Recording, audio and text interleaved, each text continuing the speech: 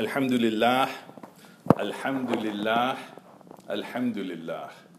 Nahmaduhu wa nasta'inuhu wa nastaghfiruhu wa nu'minu bihi wa natawakkalu alayh wa na'udhu billahi min shururi anfusina wa min sayyiati a'malina man yahdihillahu fala mudilla lah man yudlilhu fala hadiya lah wa nashhadu an la ilaha illallah wa nashhadu anna Muhammadan 'abduhu wa rasuluh.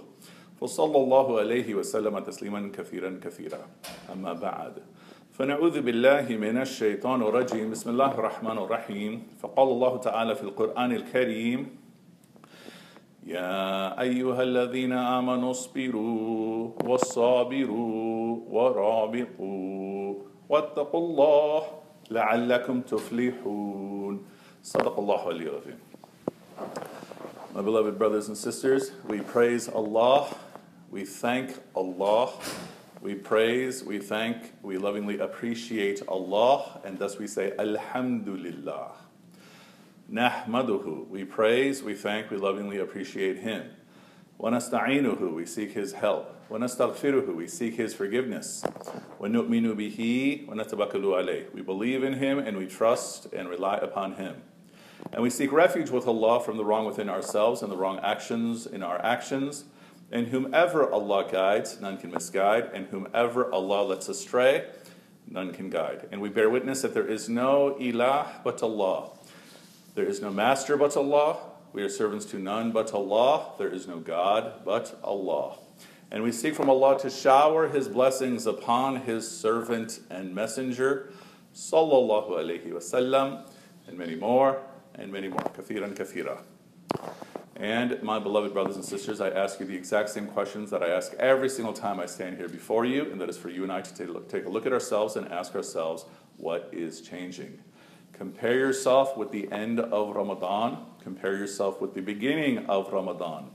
Our boot camp, our annual, very intense period. Look at where you are today in your relationship with Allah, in your heart. Look at where you are today in your relationship with your family and your friends. Look at where you are today in terms of our society and our world. And compare where things have changed from the beginning of Ramadan to now. And if that's too short of a period of time, compare where things have changed from a year ago to now.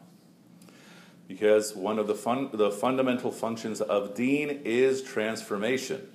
One of the functions of religion is transformation. Why? I am at one level, but if I want to get to paradise, or if I want to get to the top level of paradise, I need to change things within myself. And that is transformation. Every religion talks about transformation. Our deen especially talks about transformation.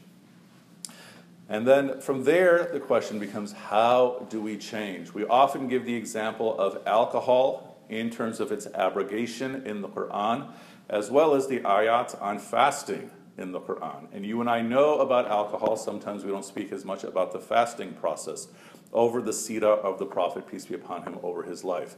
But we all know that first the ayat came down telling the Muslims, telling the Sahaba, may Allah be pleased with them, that there is benefit in khamar and maisir. There's benefit in grape wine and in these games that we would today call chance. But the sin outweighs the benefits.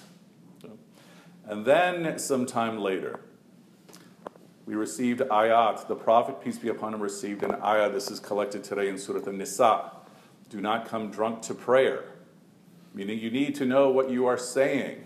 And there's a story this is connected to with a company of companions who were drinking alcohol because it was not prohibited. And when they were in Salah, the one who was leading Salah switched around to ayat of Surah An-Nas. And then elsewhere, the Prophet, peace be upon him, received this ayah. And thus, from that point, they were told, do not be intoxicated when you are praying. And then, as you and I know, the third, which is found in Surah Al-Ma'idah, the fifth surah, that khamar, that alcohol, is the filth of shaitan, meaning don't even come near it. Okay? Meaning that even the schools of law say that if you had grape wine and you poured it upon yourself, it would break your wudu. Okay? It's the filth of shaitan. But that's not the point I'm making here. The point I'm making here is that in the greatest of generations, the generation of the Sahaba, may Allah be pleased with them, how was alcohol removed? This step-by-step process. Okay? And this is an important point for you and I to know when we're speaking about change. And then likewise, how was fasting implemented? The same step-by-step process. First, this is in Al-Baqarah. In fact, these ayahs are all in Al-Baqarah, toward the end, about 2/3 of the way, I should say, of Al-Baqarah, where first the Prophet ﷺ is being told that fasting is prescribed for you, as it was prescribed for those before you, لَعَلَّكُمْ تَتَّقُونَ, so that you may get taqwa. So fasting has been prescribed. And then the next instruction was to fast for a certain number of days. And at that time, what were the Sahaba instructed to do?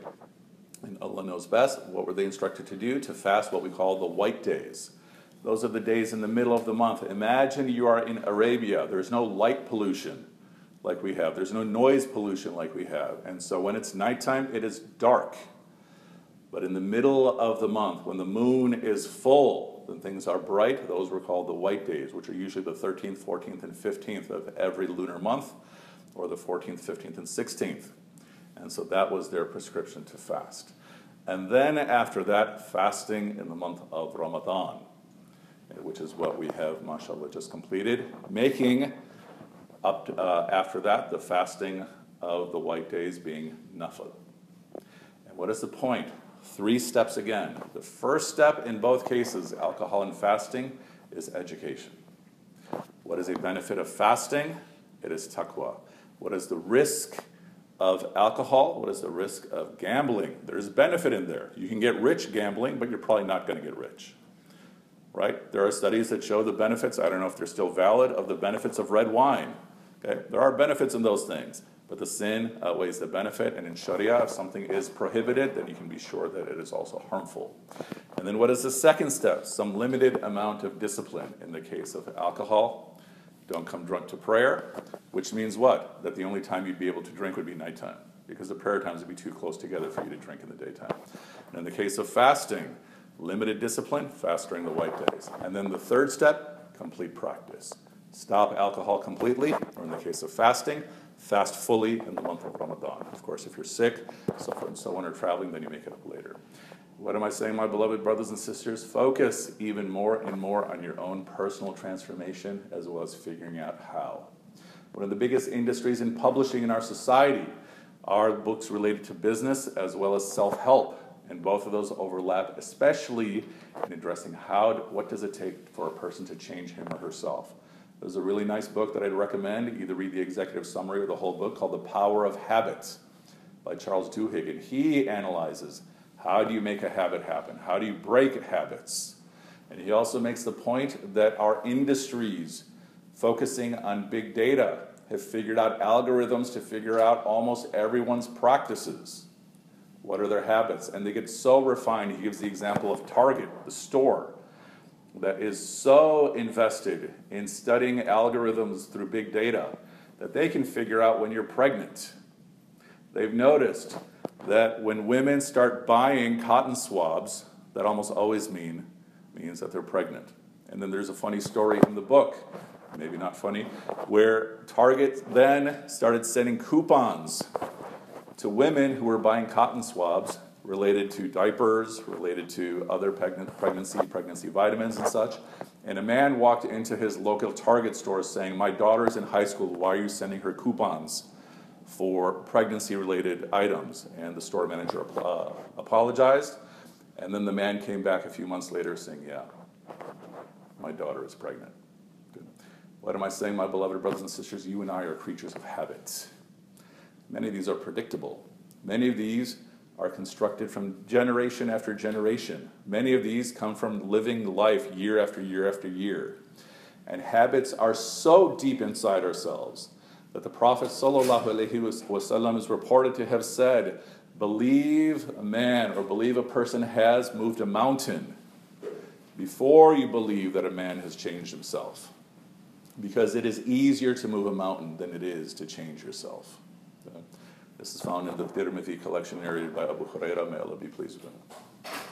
So what am I saying, my beloved brothers and sisters? Take a look at yourself, take a look at your habits, because that's what we struggle to break. Now let's take a moment and ask Allah for forgiveness. Wa akhiru da'wana and alhamdulillahi rabbil alamin.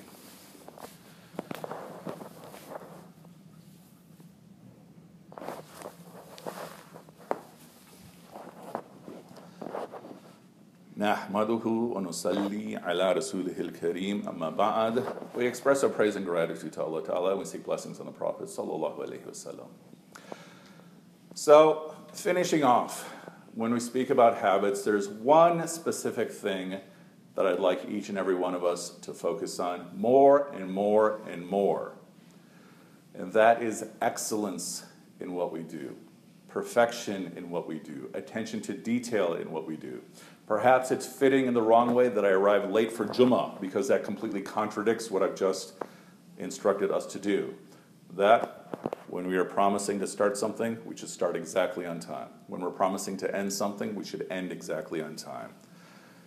And you can see the condition of the ummah by looking at the way we take care of our houses of worship. If our houses of worship are the most sacred places in our world, then you can see the condition of what's taking place in our hearts by looking at how well we take place of our hearts, how well we take care of our hearts of worship. So think about whatever Islamic center it is that you might go to outside of this room. Okay. And ask yourself, when you think of that place, is that a spotlessly clean, perfectly clean place? Are the washrooms in that place spotlessly clean, perfectly clean? If the answer is no, then you have a hint of what is the condition of the hearts of the people in that community. And if I'm part of that community, you have a hint of what is taking place in my heart if we are not taking care of the most sacred of our spaces. And what else does that become a hint of? If we're not taking care of our sacred space, you can be sure we're also not taking care of what our tongue states and what our tongue receives. Good. And so what else am I saying? What is the first step towards this practice of excellence? Take control of your tongue. We all know this. I have to say this almost every single week, especially speaking to undergrads. But say things that are only of benefit. Okay? Which means what? Gossip, bad language, even slang. Try to keep at a minimum. Take control of your tongue. Because people don't care if you make your prayers. That is between you and Allah, and that's something you have to do. But people will recognize if you have good character. People will recognize if you have attention to detail. People will recognize if you are upright and excel in the things that you're doing. And that becomes better da'wah than quoting ayat. That becomes better da'wah than saying, yeah, Islam has offered this 1,500 years ago, but now we're doing it here. And what am I saying, my beloved brothers and sisters? That you and I know that the Prophet sallallahu alaihi wasallam, what did he say? He said, I did not come except to perfect character. What are one of the big problems that we have in our society today? It is the corrosion of character, the increase of corruption in our society. Whether we speak of what's happening in our communities, or whether we're speaking in our general political environment, or even our business environment. And what do we need to keep things sustained? Good character. To the point that even scholars of history say that you do not need Islam to have a vibrant polity. You do not need Islam to have a successful state. But no state will succeed with corruption. And where does it all begin? In the character of each and every one of us. And so my hope is that the Muslims on campus and the Muslims in our society develop that reputation that we are a people of upright character. That is our norm.